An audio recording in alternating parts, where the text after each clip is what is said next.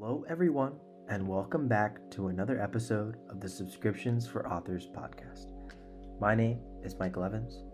I'm here with my co-host, Amelia Rose, and we're chatting with Lindsey Sparks today all about how she's gotten 500,000 audiobook listeners on YouTube, 500,000 views across the first in-series audiobook narrations she's posted to YouTube. But not just that. Lindsey is an innovator in audio. She in fact has 3 podcasts, one of which is a serialized audio podcast, basically serialized fiction of her narrating out loud her books. And they've gained some traction, enough traction so that half of her overall business revenue is generated from audiobooks. And she's been a full-time author. She's been doing this for now 10 years. So her business has evolved a lot over time. And another thing, it's also evolved to include our subscriptions. She has over 40 subscribers on her subscription and makes hundreds of dollars a month in subscriptions, which is great. That definitely adds up over the course of a year. But she's beginning to make subscriptions the core of her business, the center of what she does. So we're going to be talking today from an author who really kind of gained traction in KU. That was where she was able to build a lot at the beginning of her career. Then she transitioned from KU to going wide, and now she's transitioning from being still a wide author, still having her books in all these retailers, still making good money in all these retailers, and still being able to find new readers in these retailers, but ultimately bringing her super fans into a subscription where she gets to have a closer relationship with her. They pay her monthly for things like early access to her works. There's art included and a lot of other interesting and awesome benefits. We're going to hear all about the breakdown of her subscription, how she promotes it, Lindsey's very innovative audio strategy, and we'll even be talking a bit about AI art, which is something that I just want to warn everyone up front.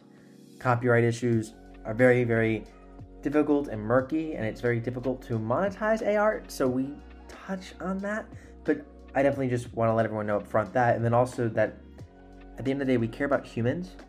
The humans we care about, our readers, our families, our loved ones. We all care about different people, but we care about humans. And I definitely feel for the humans, the artists, our dear artists, our friends, who've been affected by this onslaught. At least it could definitely feel like that, of AI art and how this has changed the ecosystem. Again, I think there's opportunity in this. I think there's also a lot that's unknown. So as this comes up, I just want to put that in the foreground. I'm not trying to take sides. I want to try and just spark a conversation that can bring us all together behind building a better future for this industry and for ourselves through the power of subscriptions and thinking differently about how we can connect with our readers, give them better experiences, and ultimately make a living from our writing. That is what we're all about at the Subscriptions for Authors podcast, which, speaking of, thank you for listening. Thank you for being here. We also have a Facebook group.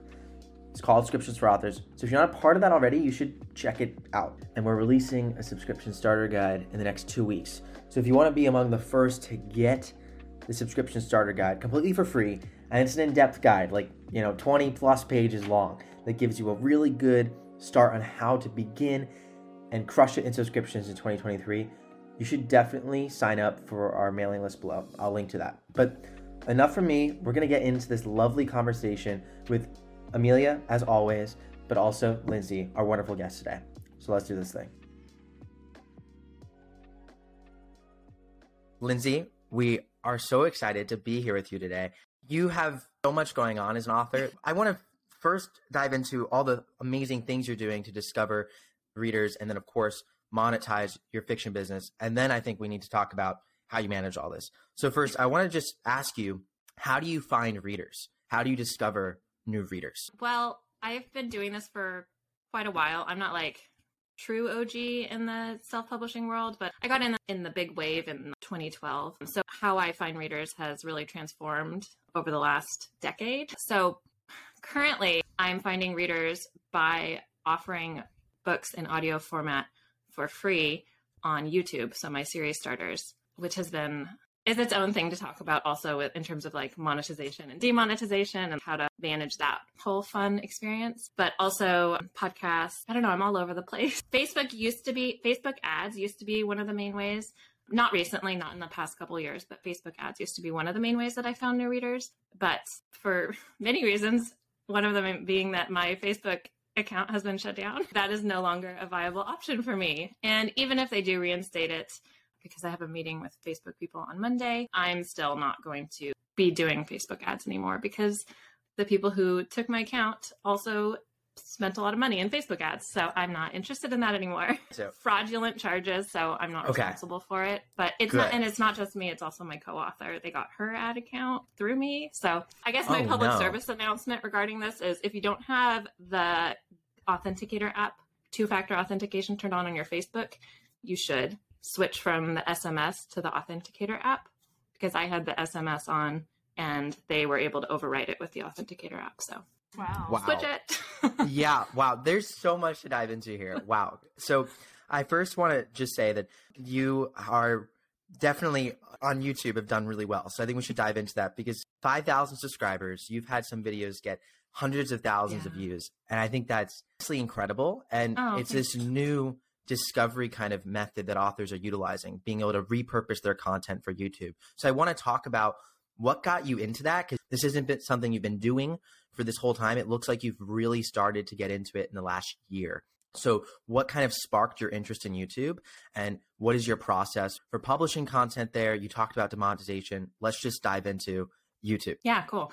I honestly can't remember when I started YouTube, if it was this January or 2021 January, but it was one of those Januaries where I uploaded my first in series. I only do my first in series audiobooks on there, the professionally narrated audiobooks. And audio, I've always leaned really hardcore into audio because audio is my main way of reading. I just really wanted to appeal to those readers. I have highly prioritized it. And because I highly prioritized it, I also always sought out really amazing narrators. So I think one of the reasons that one of my audiobooks on YouTube has done so well is because it's narrated by Julia Whalen, who's like a superstar in the audio world.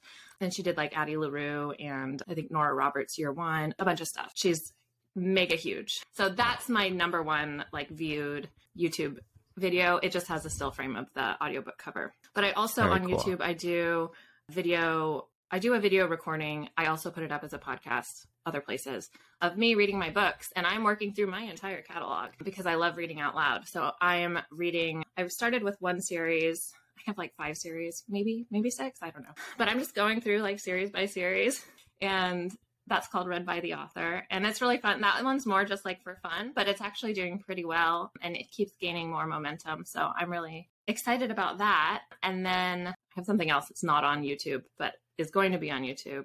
But I will talk about the demonetization, which I actually managed to coast along pretty long being monetized before they demonetized me. And the reason they gave me for demonetizing, at this point, when they did demonetize me, I want to say it was like maybe 4 months ago, they said it was because I was using unoriginal content and there were copyright issues and stuff, which I think is pretty common for people who put audiobooks up there. And I think one of the things that flags it also is when you have a still photo on there with just audio. Like YouTube wants video content, and they want original video content that's not up elsewhere. I had just audio content with a picture, but I also had a bunch of videos of my like podcasts and then like the video versions of my podcasts. And so I think that saved me a little bit when I did my appeal. But the main thing, if anybody is on YouTube with their audiobooks and they get demonetized, like do a screenshot film, or I don't know what you call that when it's video, but anyway, video your screen, record your screen. Oh, a screen recording. Duh. Do a screen recording of your ACX and Findaway voices if you're on Findaway, and show like the books that you have on YouTube, show those on the other actual audiobook platforms, because the only way to put those on the audiobook platforms is to hold that copyright. So that's what I did. And I was back to being monetized within like a day. People struggle with not being able to be remonetized. And I will say that YouTube advertising, which is not a huge part of my income, it's nice, but it's not. When I first started, it was huge, and then it got smaller as less people were listening to the audiobooks than at the beginning. But audio and YouTube together, I would say make up probably about half of my income. So that's definitely paid off leaning into that format. Yeah. That's super interesting. I also want to mention that I think I've heard from some authors, for you, since you had published these books previously, and then we're putting them up on YouTube, the audiobooks, the demonetization could be a special problem. But for authors who are about to publish a book in audio and haven't put it on any retailers yet, I've seen that it works when you put it on YouTube first. That's kind of like they know you own it, and then you publish on other retailers. That's kind of another way to get around the demonetization. But I want to talk about the monetization, because I think that 210,000 views is like your most, I think, one, that's just incredible. And then your other audiobooks, you have 2 other ones that have above 100,000 first in series. And then your other ones all have tens of thousands of views. So I want to first talk about, if you're comfortable sharing, what would AdSense look like? How does AdSense even work? I know there's like a CPM that we get paid through there, but that would be interesting to demystify. And then I'm curious, how many people, if you have 210,000 people listening to it, go on to actually buy future audiobooks in your series? I mean, I wish I had actual numbers and really paid attention to that kind of stuff better. I will say that AdSense dashboard is not wonderful. Yeah, it's not. For the YouTube ads, it's like, there's like nothing on there, basically, other than they tell you how much you have. But YouTube dashboard is pretty good in terms of telling you, like, you can really break it down in terms of figuring out what's giving you money, how much. They have all kinds of terms and acronyms that I don't necessarily understand that are different than just CPM. There's like other stuff that goes in there, but it's definitely worth it. I would say if somebody puts their audiobooks up there, if they can get enough traction, it's definitely worth it in terms of the sell through. I would say even if I didn't have the advertising money, it would still be worth it for me with the sell through of like books 2 through 6 or however many books are in a series. So that's great to hear. And you just published the audiobook. You didn't like do any other promotion on YouTube. Like the algorithm naturally found that. Yeah, the algorithm, I think it's based on popularity, or it seems to be like the more people listen, the more people it recommends it to, or the more people watch, the more people it recommends it to. I would say, and something that I would be really interested in the next time I put an audiobook, because I don't know how these tools have transformed since I put these ones up. And I remember looking into this and there were no good options that I could find. But I would definitely be interested in finding like an AI video production thing that like creates just random designs or something to fill the video screen. I feel that might be a good way to create a video for YouTube that doesn't make them get all itchy about the fact that it's a still frame photo with an audio book that's published elsewhere. I think people like to watch those kind of like wavy, Yes, they do. I actually have something to share on that. I had a friend who published this research paper as an AI researcher called The Imagination Machine. And it basically took text from a book and put music over it so that it can go like underneath. It narrated it automatically. And then also had a video, like which just created like images that were generated in real time. And the frames kind of moved in a way in which it was a video, like an animation. And now there's software that's coming out that's actually doing this.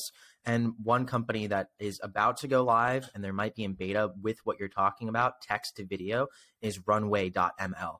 And there's quite a few more companies as well. And off the top of my head for this podcast, I don't have all of them, but we'll probably do a newsletter, I'm sure, about this at some point. But that's super interesting. I think actually talking about AI, since we brought it up, I know that you are someone who's been diving into AI art. And I think that's another really interesting topic, especially when thinking about content creation and these social platforms. So I'm just curious how you're utilizing that in your business/reader author world right now. So I use Night Cafe is my main AI art platform that I use. And it has like a fun kind of social element where you can have a feed that you publish your favorite images and people can like them or comment on them. So it has like a fun interaction element, which is nice. You can earn badges and stuff. But I use them in lots of really fun ways, and I use them more and more, and it's really addicting. So if people don't want to have a new addiction, don't start doing AI art. But if you want to do something that gets you off of social media, it's a really fun thing to do that's on your phone, but not social media. I use it to create character art. I use it to create, so I pick snippets from my stories or my books, and I'll use that as like the inspiration, and then I'll create a prompt from that. Well, usually I'll put the actual direct copy text in first just to see what it comes up with, because it's weird and it's fun and it comes up with crazy stuff. And I just am really curious about the way that the actual AI artificial brain works. So then I'll break it down and I'll actually create a prompt with keywords to kind of get it to actually produce something more of what I'm imagining. And then I'll post that in my Patreon.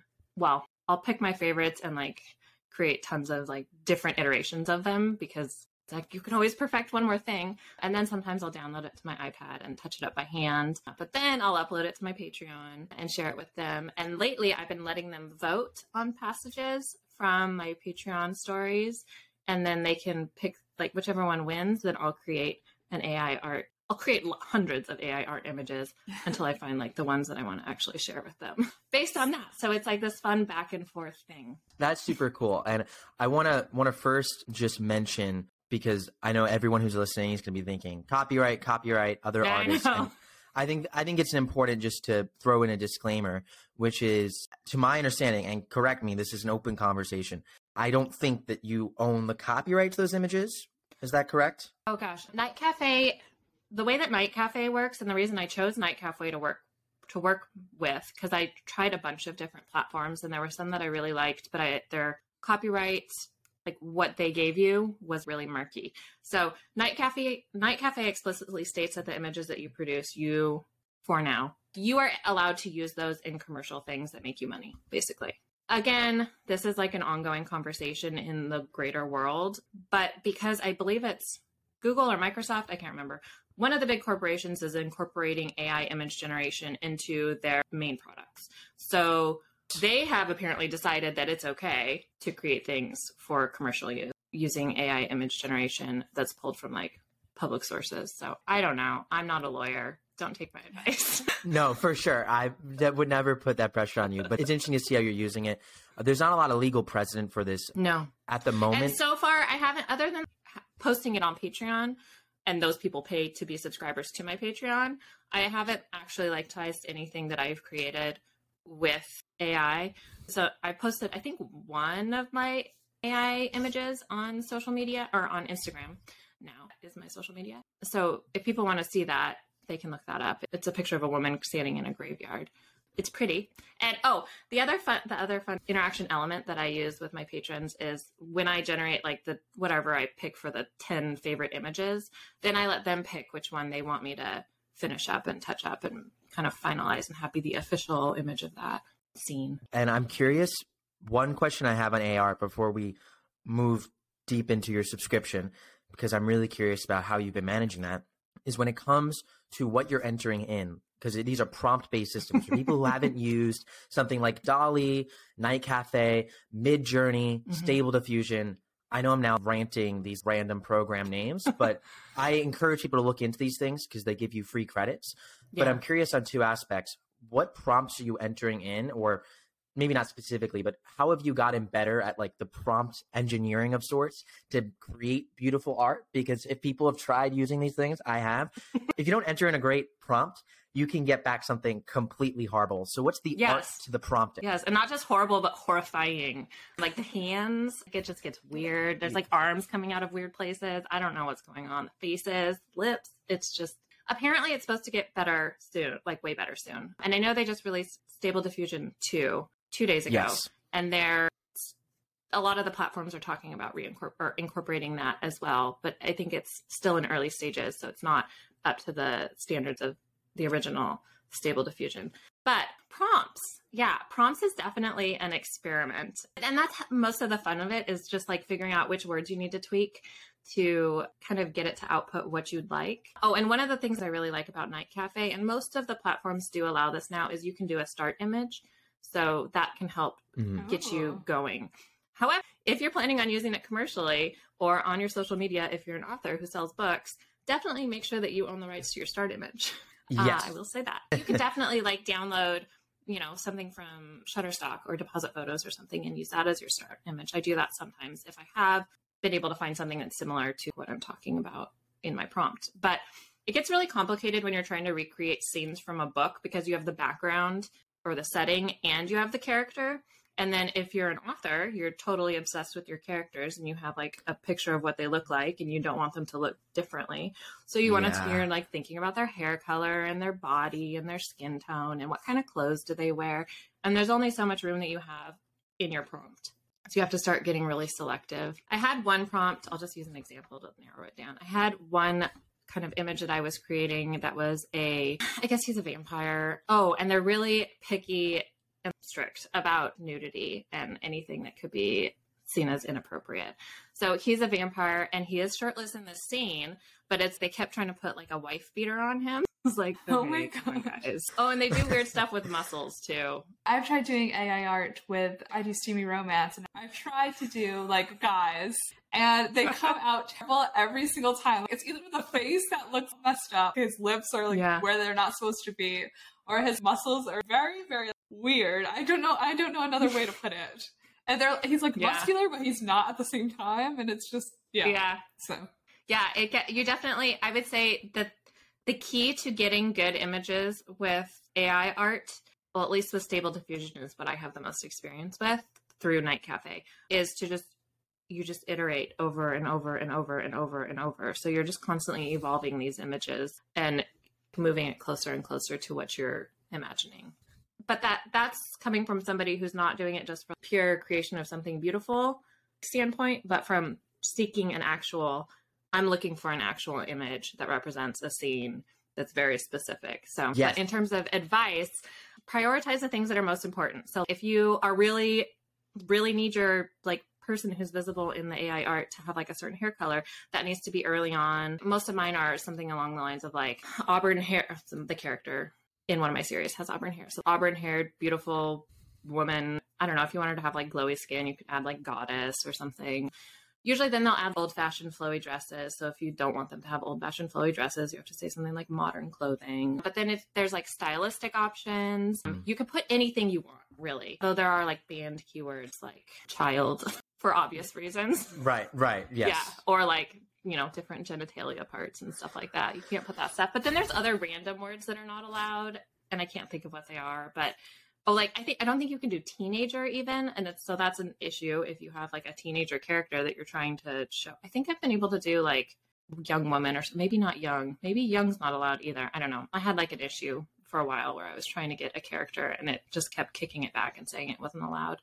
But yeah, and then for the setting, I don't know, it's really just a lot of playing around, but definitely prioritize the things that are most important. And then after you do that, you can add like the stylistic options. And if you want to get iffy with the copyright and, play fast and loose, then you can start adding artists' names. But I try to avoid that because if I were an artist, I wouldn't necessarily want people to be, using all of my work that I created, really, really putting my heart and soul into it. I wouldn't want people to just kind of cheat and use that to create their own artwork really fast, like thousands of images. So I just try to respect people, artists, in that way. I think that's really fair. I think at this point, with this being such a new thing that we can all use, and it's something that it's also relatively inexpensive to be able to generate these things, it's dangerous in a sense to people who are making a living creating images that are being used for book covers. It can stoke fear in people, and I understand that. And I think that you're using it in a really interesting way, focusing it on your subscription, nurturing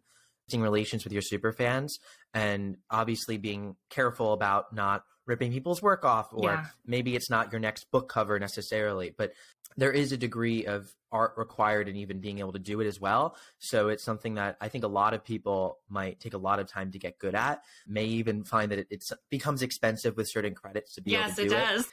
Right. So sometimes some things are best left to the professionals even then. But I am curious to actually ask you about your subscription and about kind of your tiers, because you have a $5 tier, a $10 tier, and a $15 tier. And it seems like most of it is focused around early access to your work, whether it's audiobooks you get on like the higher tiers, and also early release arcs, like the ebooks.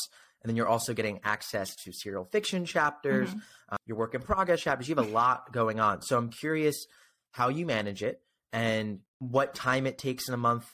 Is it something that's worth it for you? Because I get a sense that it's a smaller part of the grand Lindsey Spark writing empire. It is, but I would love for it to be the larger part of my writing empire, hopefully. So I will say this is my second attempt at Patreon. A few years ago, I set up a Patreon, but it was like much more to have like some people physical books and stuff. I didn't like it.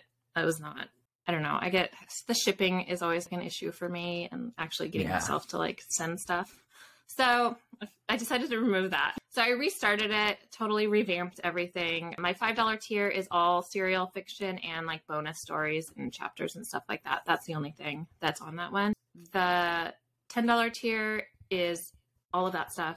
Well, I guess there's AI art in that one too, and they can vote on the AI art.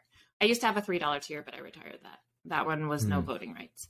The $10 tier includes advanced reader ebooks and audiobooks as soon as they're ready. Like, so the day that I upload them to ACX, I also send them to my patrons.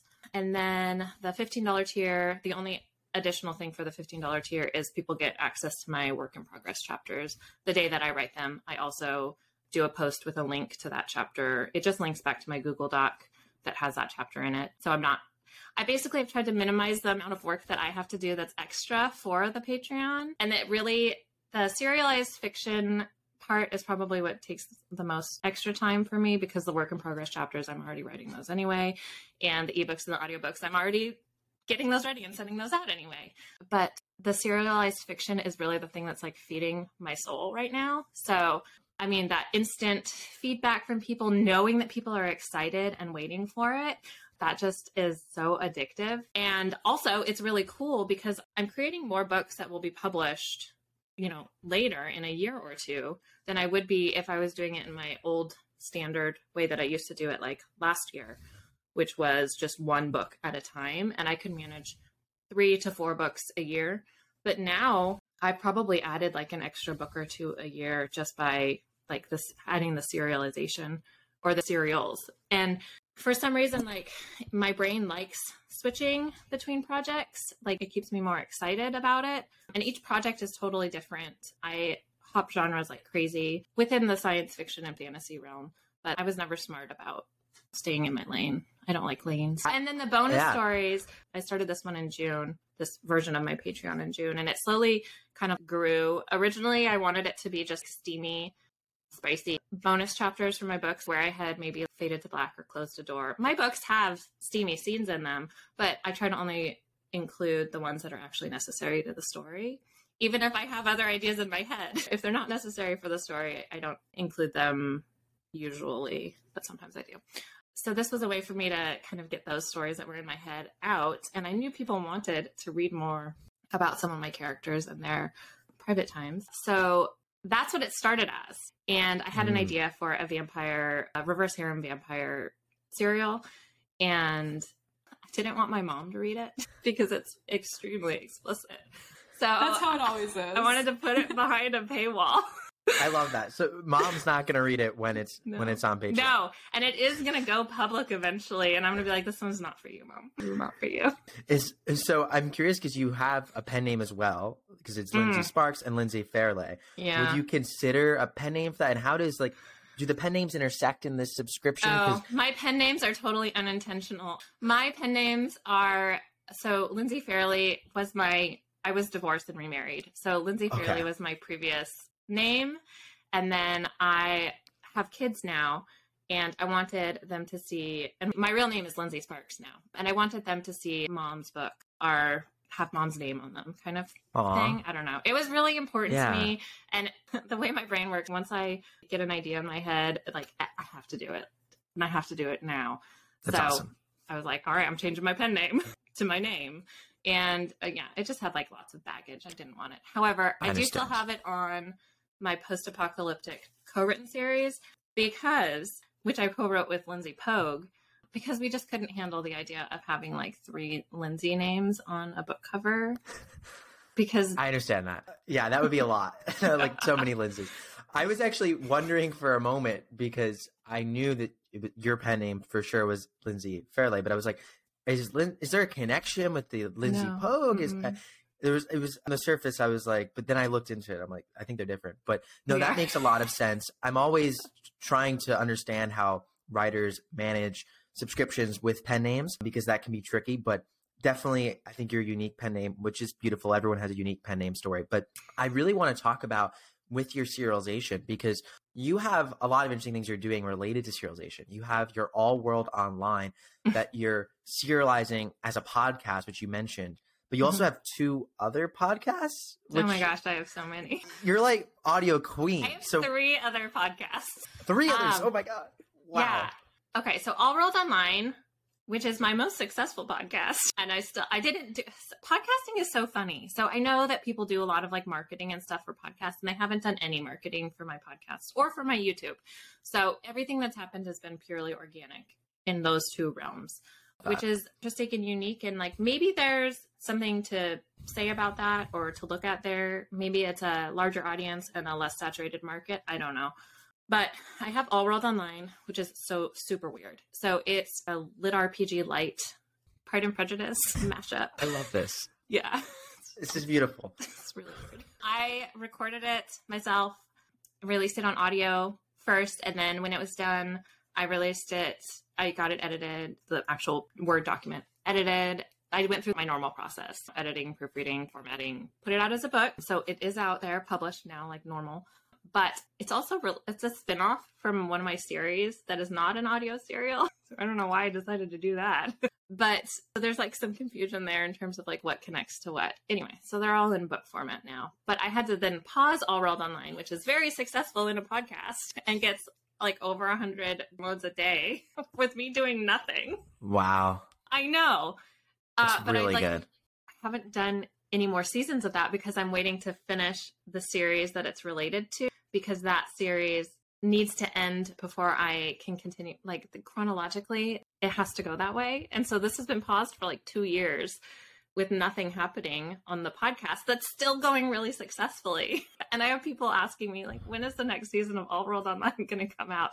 But I'm definitely going to work on it in 2023. So I'm really excited about that because I am planning on wrapping up all of my traditional, I'm not traditionally published at all. That's not what I mean, but my like conventionally written books, like that I write one project at a time. And I'm planning on going 100% into serializing my books on Patreon first, and then going through my normal post-production routine. Right. So it's just more fun. Wow. This is amazing. I want to actually just share with people, because I think when they hear your story, people might think it's an outlier. In many cases, you're doing excellent. So I'm not trying to promise that everyone will be able to post an audio serial and do incredible. Obviously, the most important thing is write an amazing story. But I think that people who are listening to this, since this is a podcast as well, might be like, well, do people really listen to like fiction, like for podcasts? And actually 15% of the podcasting market, 15% of podcast listeners only listen to fiction podcasts, serialized fiction. I did not know that. It's a huge niche. And Rusty Quill is probably like one of the bigger like podcast studios that produces this kind of thing. And their episodes will get like 1 million, 2 million downloads a month, like across all their episodes. That's insane. Which is amazing. And they're able to get sponsorship, which is something that is moving into the author ecosystem. I hate using the word bullish, but I'm definitely thinking that authors will be able to have more interesting revenue streams come in for sponsorship for their creative content. And kind of how this model would work is if you are getting, 1,000 views a month on your podcast, at that scale, it's tough to get brands to sponsor you. But if you're getting 1 million or 2 million people to listen to your serialized audio month, that's tens of thousands of dollars in sponsorship revenue. So that's obviously at a really high scale, but you can see how you at 100 downloads passively a month, pretty easy that you could imagine getting into tens of thousands a month and making maybe a few $1,000s in sponsorship revenue, which I think would be pretty awesome. Yeah, and that would be really cool. So I use Buzzsprout, which is probably not like the fanciest podcast host, but I didn't know what I was doing when I set up All World Online. So I'm like, oh, this looks easy. I'll just use this. But they do get you in a lot of places, so that's nice. But they just started adding like a native advertising system. If you have, I think it's over 1,000 down, there's like several criteria you have to meet. But if you have, I think it's over 1,000 downloads a month on a podcast, then you can accept ads from other podcasts in your own podcast. So I did play with that for a little while, but then I don't know if it was related or if it was just timing and like the economy or I don't know stuff. But then my views started going down and I was like, oh, okay, I'm removing this. I'm not going to do this anymore. And now it seems to have stabilized again. So I don't know if that, and I was very selective about the ads that I accepted. I only accepted other like fiction podcasts to advertise and in the speculative fiction realm. But I don't know. That's a really like a lot note. of my stuff is very like female audience focused, and there were not a lot of female. It was all everything that I was offered to advertise was all male voices, and so I feel like maybe there was like a little disconnect there with my audience. So can you actually go into a bit about like what do you offer in your fiction podcast? Because I know a lot of people set it up differently, and some people are offering the main writer is reading the story, or they have voice actors who are reading lines or scripts. How do you have yours set up? It's just me. In All World Online, it's a little different than Read by the Author. Read by the Author is just me reading already published books and that I've broken down into like a couple chapters per episode. But in All World Online, I did it a little more produced in terms of I had a previously on section at the beginning, like just a short paragraph I would read to recap the previous episode. And then I would get into the new episode. And I think I even had music, but I did read some reviews where people complained about the music that I had, that it was too loud. So I have since adjusted those levels. But I don't know if I'm going to continue with the music in it or not, if people even care about that. But yeah, it's just me reading it. I write everything first person POV. So it's me speaking from the character's point of view, I guess. And so for that one, I did do something a little bit different and interesting, which was each episode. There were 8 episodes of season 1. And then there's a novella that I did that I put up 2 more episodes. But for each episode, it opened with either a voice recording from someone who's working on All Worlds Online, the video game or the virtual reality platform, or like a news story or something related to the world and what was going on in that Very cool. kind of chronology. I think that's fascinating. That's really, really cool. And I wanted to actually mention to everyone as well, if this is something you want to dive deeper into and see someone like a creator who's really focused on serialized audio and doing really well, I recommend checking out Fool and Scholar Productions in addition to Lindsey. So I'll link both of these down in the description.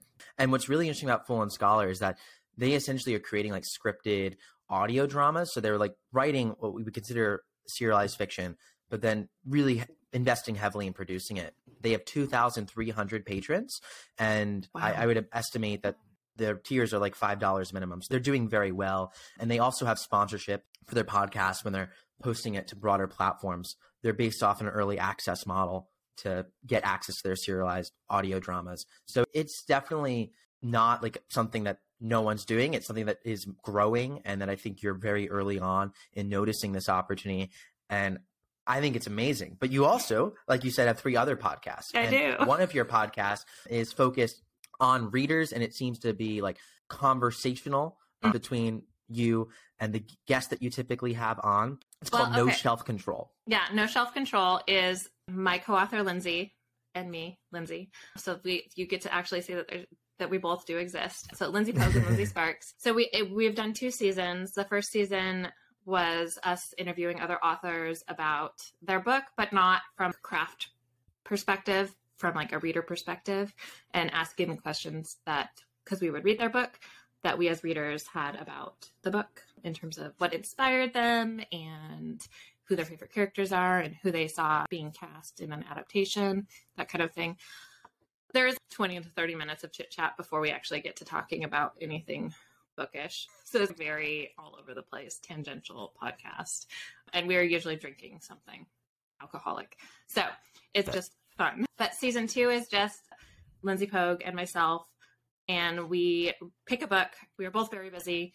We both have very little time for reading, and we wanted to have more time to read the books that we actually wanted to read. So we pick books that we've been wanting to read and reread them at the same time, and then we discuss them on the podcast. But we tried to be really intentional about season 2 in a way that would be interesting to other people.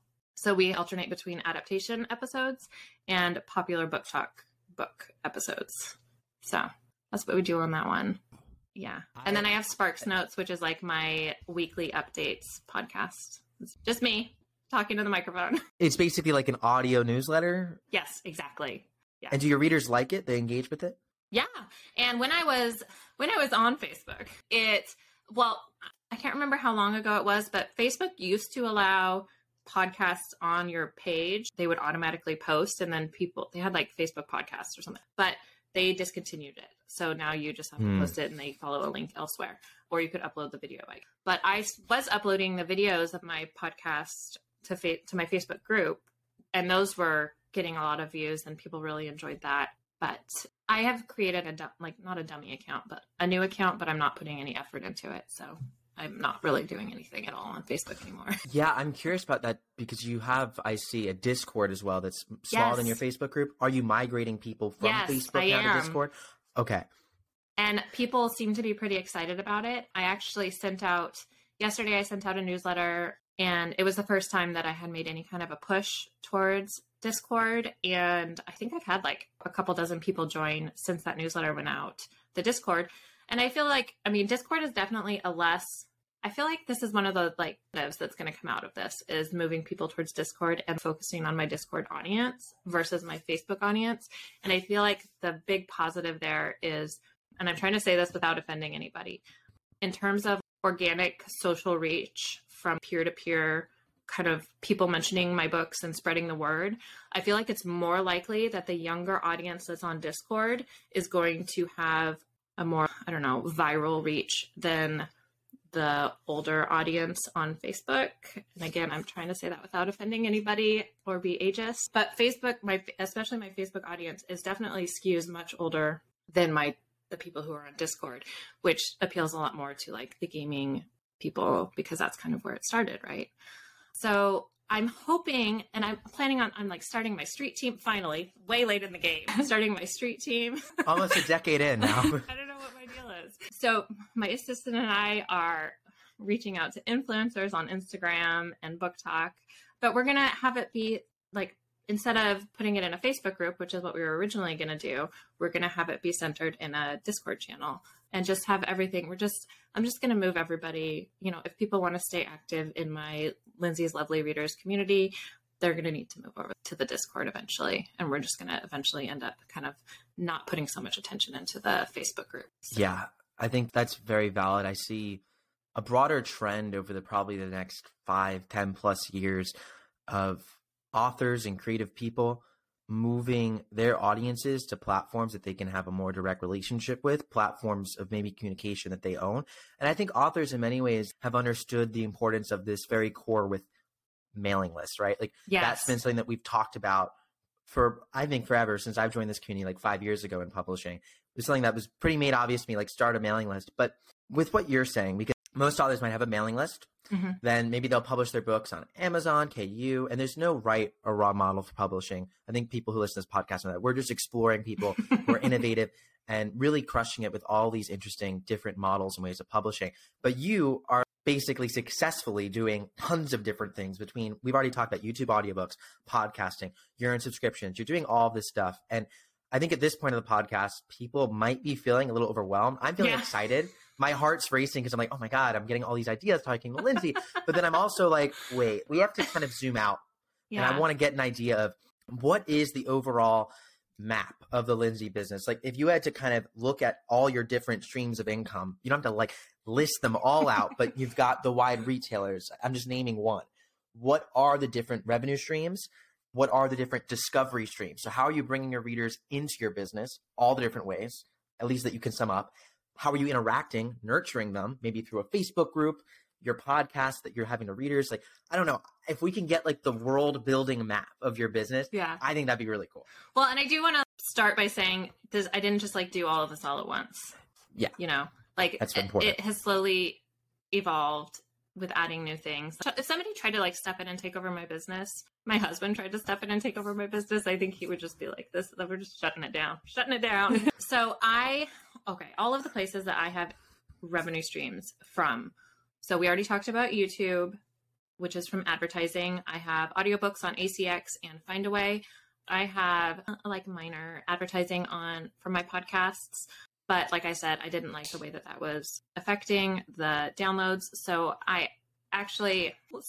so late in the game, I don't know why I have this delayed ability to do things. But I inserted an ad read for Read by the Author, where I'm reading my entire backlist, into All World Online because that one was getting so many more views. And that has since kind of revved up Read by the Author. I don't know why it took me so long to figure out to do that, but I did. I stuck it right in the middle. So people have to listen to it. That's great. So technically that's not really like a revenue stream, but I kind of count it because it like pushes people towards my books. Okay. I have KDP, Barnes & Noble, Kobo, Draft to Digital, which gets the other places, Google Play. I feel like I'm missing something. That's how you know you're diversified. Direct sales, but not a ton. I actually don't really like, I set up a Shopify store. I haven't put a ton of effort into it. I previously had a Wix store. I shut that down because, I don't know, some of the shipping issues, I didn't like the way it worked. I am playing with the idea of only opening up my signed paperbacks shop like once a month and have it be like an event. Oh, that's cool. I like that. Like a drop, like a book drop. Yeah. And drops are so popular right now. So a lot of the like fan art artists, illustrators have monthly drops and stuff. So I'm like, This is a term that people are becoming more and more familiar with. So the signed bookstore is opened and also have like something special for that month. I'm just going to like add more stuff to what I'm doing. I am currently working with an illustrator to create the entire deck of tarot cards from one of my series. And so we just started releasing those images.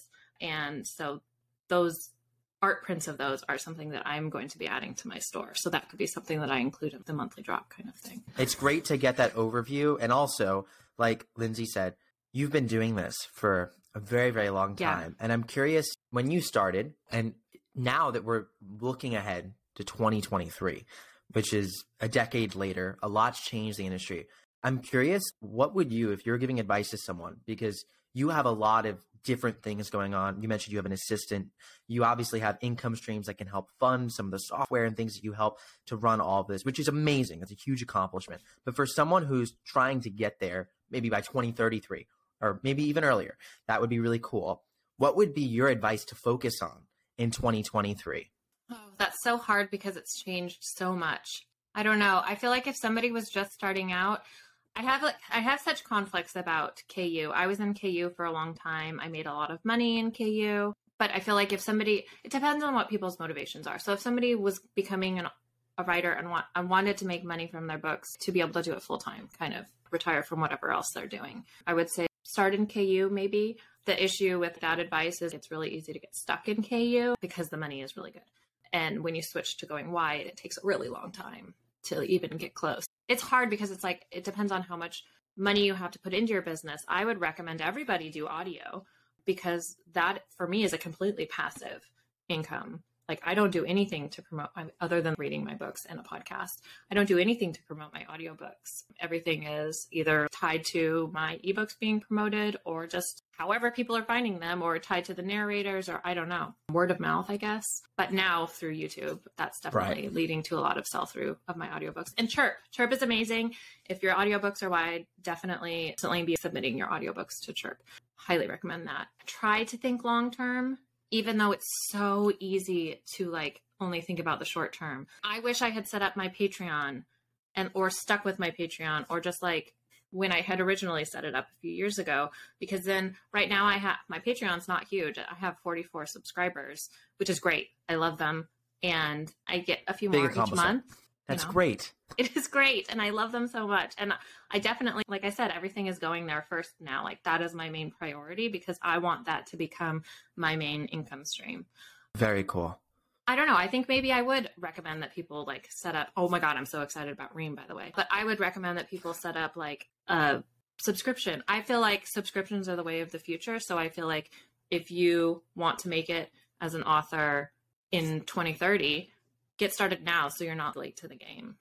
We did not tell her to say this. No, you didn't. No, that's in my. Very nice. It's one of those things that like I feel like deep in my heart that's a driving force. Subscriptions and audio; those are my two really important things. For our final kind of talking point before we wrap it up here, I think we really dive into audio. We've talked a bit about subscriptions, but I'm curious, you've made the move from KU to wide. You made that transition successfully. It's a very difficult one. And now in a way, I don't want to word it as a transition as if, you're having to move your existing IP around, but you're in a sense transitioning your business model into focusing around subscriptions being kind of the core. How are you doing that? And how has that move been going for you? What have you learned as you've been now setting up your Patreon for the second time? I think it's difficult from the procedural perspective. It's really difficult because I've been doing this for long enough that my production timelines and like my production process and like writing to editing to revision, all of that stuff is very set up and comfortable, I guess you could say. It's easy for me to schedule it out into my calendar when I'm starting a project and like to know when my release day is going to be. However, so it's a little bit nerve-wracking because as I am transitioning into 100% serialization, I don't know when my books are going to be done because I don't know how long they're going to be, or like I'm not going to be setting up pre-orders while I'm writing them. Whereas before I have been setting up pre-orders before I start writing them. So because I just know how long it will take me. I am finishing up my 2 series that I have been writing conventionally. So one is the 3rd series in one of my kind of greater fictional worlds. And I'm on the fence. I'm writing book 2 for that right now. The work in progress chapters are going up in my Patreon. I'm on the fence about whether or not I'm even going to put up a pre-order for book 3, or if I'm just going to fully transition into writing it as like I release an episode a month for all of my serials, and including that into my like rotation of serialized episodes. And those vary in length from like 2,000 words to like 9,000 words, depending on what kind of I've set up as a standard for that serial. I already have one pre-order. I have 2 pre-orders set up right now that I'm committed to because nobody wants to get like banned by Amazon. Yeah. So I need to stick to those deadlines. And that's book 2 in the series I was just talking about. And then the final book in another series, which is the one that relates to All World Online. But after that, I'm saying like no more pre-orders until I've finished writing the serial and just like freeing myself from that. So that I feel like is the largest struggle for me in terms of the transition, because it is a totally different way of scheduling your production as a writer. Very, very interesting. And one follow-up is, how are you convincing readers who have been maybe used to buying your ebooks and audiobooks a la carte to say, hey, like, join my subscription? Oh man, that is something that I feel like I have not fully embraced or fully achieved yet. But I am adding new elements of my funnels, like my newsletter, my automation sequence. Up until 2 weeks ago, I didn't have anything in it mentioning my Patreon, which is just so silly. Again, late in the game, Lindsey. So I have added an entire email. It's the final email in my sequence. It's like, hey, tells people about my Patreon. It includes the first scene in my Patreon exclusive serial, which is the Vampire Reverse Harem one. That's like straight up in the email itself. And then they can click to read the rest of it, which is free. The first episode is free, so they could finish it on Patreon. And then they have to subscribe if they want to continue. So I'm hoping that that'll work, because I just added it a couple weeks ago. I haven't seen, I don't have enough data to see how that's working yet. Especially because one of my main ways of adding people to my subscribers to my newsletter was through a Facebook ad. And since I don't have Facebook ads anymore, I am looking at new ways to do that. So I'm looking at I have a prequel to one of my series that was a newsletter exclusive or a newsletter subscriber exclusive item that I'm probably going to put up on all the wide platforms for free, and then have the CTA lead to getting book 1 for free by subscribing, which isn't any big change on the back end for me because book 1's already free to subscribers, and then starting the funnel, ending in the Patreon email. So I just have to rethink the way that I'm getting people to enter the funnel. I think that's where this current issue is. But also on social media, which I feel like has been the main way that I've been adding people to my Patreon. And I know you guys talk about how social media is not the best way to reach new patrons necessarily. But because I didn't add it to like my backs of my books or my newsletter until recently, that's the only way I've been adding people. So just letting people know about it in my Facebook group, on my newsletter, or in my like normal campaigns that I send out. Or we just started posting graphics with excerpts on Instagram, and that has been increasing subscribers a little bit. So that's nice. Yeah. That's great to hear. I honestly think subscription marketing, it's tough because there's no one size fits all. Like, you do this and it's going to work. Yeah. And that's all because it's based on your relationship with your readers. And ultimately, by nurturing that and being able to capture the value of that, there's really amazing business opportunities and a better lifestyle that can be had. At least that's the promise of this. Yes. That's what writers like you are proving. But I think that you, being someone who's been in this a decade, who's had established readership and a lot of connections to your audience, that sort of initial awareness of like, hey, I'm doing this now is really important. A lot of times authors who are newer and who are also at the same time newer to subscriptions are trying to take audiences that they have a bit more of a cold relationship with and, boost out their subscription to them. And I would always suggest that like, that might not be the best way, but for you, if you have 1,000 roughly in your Facebook group, you've got almost, I think, 900-ish followers, Instagram, those people probably have really deep relationships with your work, at least a good proportion of them. So letting them know in a space like that's great. But if someone just came to find you in on Instagram and that becomes a sort of new traffic driver for you, if that first ask when you reach that cold audience is, hey, start paying me monthly, that's kind of a poor ask, which is why we say a lot of times if you're finding new audiences on social media, having that be your upfront ask, start to maybe give your free book first, bring it into your newsletter list. You already know this really well. Yeah. Just reminding everyone at home that we all have different strategies based on our readership. And I will say, while social media has helped, I think, with finding the new subscribers, I definitely think the main way that people have learned about and subscribed to my Patreon is through my newsletter, which has, I know I just had to like upgrade to like to the next level. So I just like topped over 10,000 subscribers. So that's my main connection to my audience. So I definitely would say like that's the main, like social media is fun, but like the newsletter is number one. Got it. That's awesome. That's great. Well, Lindsey, I've learned so much today chatting with you, and I'm so grateful for your time. So thank you so much. Thanks for having me on here. This was really fun. I love your guys' podcast. So I love everything you're doing. And it's a lot. It's amazing. It's very inspiring. That was it. Our podcast with Lindsey Sparks. All about how she not only was able to get hundreds of thousands of people listening to her audiobooks on YouTube, becoming her fans, and buying her audiobooks on retailers, but also about how she's been shifting towards a subscription model, utilizing interesting new technologies, and ultimately continuing to try and create better and better experiences for her readers. Super inspiring to me, and I hope to you as well. There's also something that came up in the podcast that the very discerning listeners, little detectives out there, especially you mystery writers, I know, I see you. You're listening closely for any clues. You hear the word Ream, and you're like, what is Ream?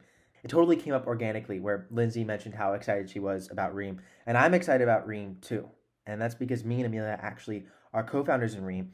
And it's a subscription platform by fiction authors for fiction authors. It's essentially the best place for you, if you're an author of stories like we are, to be able to monetize your stories through subscription, connect with your readers, build a fandom, and do this all in a way that saves you time and makes your readers happier. I'll link below to the waitlist for Ream. We're literally beginning invites in like 2 weeks. It's wild and super exciting. So we've been spending a lot of time getting that ready. But if you want to be a part of Ream, sign up for our waitlist. It's free to join, and we'll be sending out invites through winter and spring of 2023 as we begin our launch. The reason why we're not letting the entire world in on the first day, all that would be fun. It'd also be super chaotic and not what I envision as a great experience for our authors. So you see, I don't want to just send you a link and be like, cool, you're signed up for Ream, good luck, and just leave it at that. For our first authors who are joining in our first few months, I want to be able to give you a personalized experience and be able to help you create your account, be able to give you advice and create a community of all of us who are really trying to work out, like, how does this new platform work? How are we going to be able to set up our subscriptions in the best light? How are we going to be able to migrate our readers to maybe our other existing subscription platforms? All these are big, tough questions that I just don't want to leave you to answer alone. We're here with you. You'll be able to book calls with us. You'll be able to chat with me and Amelia personally. And that's why we're taking things slow, because we can't chat with dozens of people in 1 week. So we're going to take things week by week, and we're super grateful to be able to do this. That's rolling out soon. So I just want to mention that. So if you're interested, check it out in the link description. Otherwise, thank you so much for getting to the end of this podcast. We're going to have some new episodes coming out soon, which we're really excited about.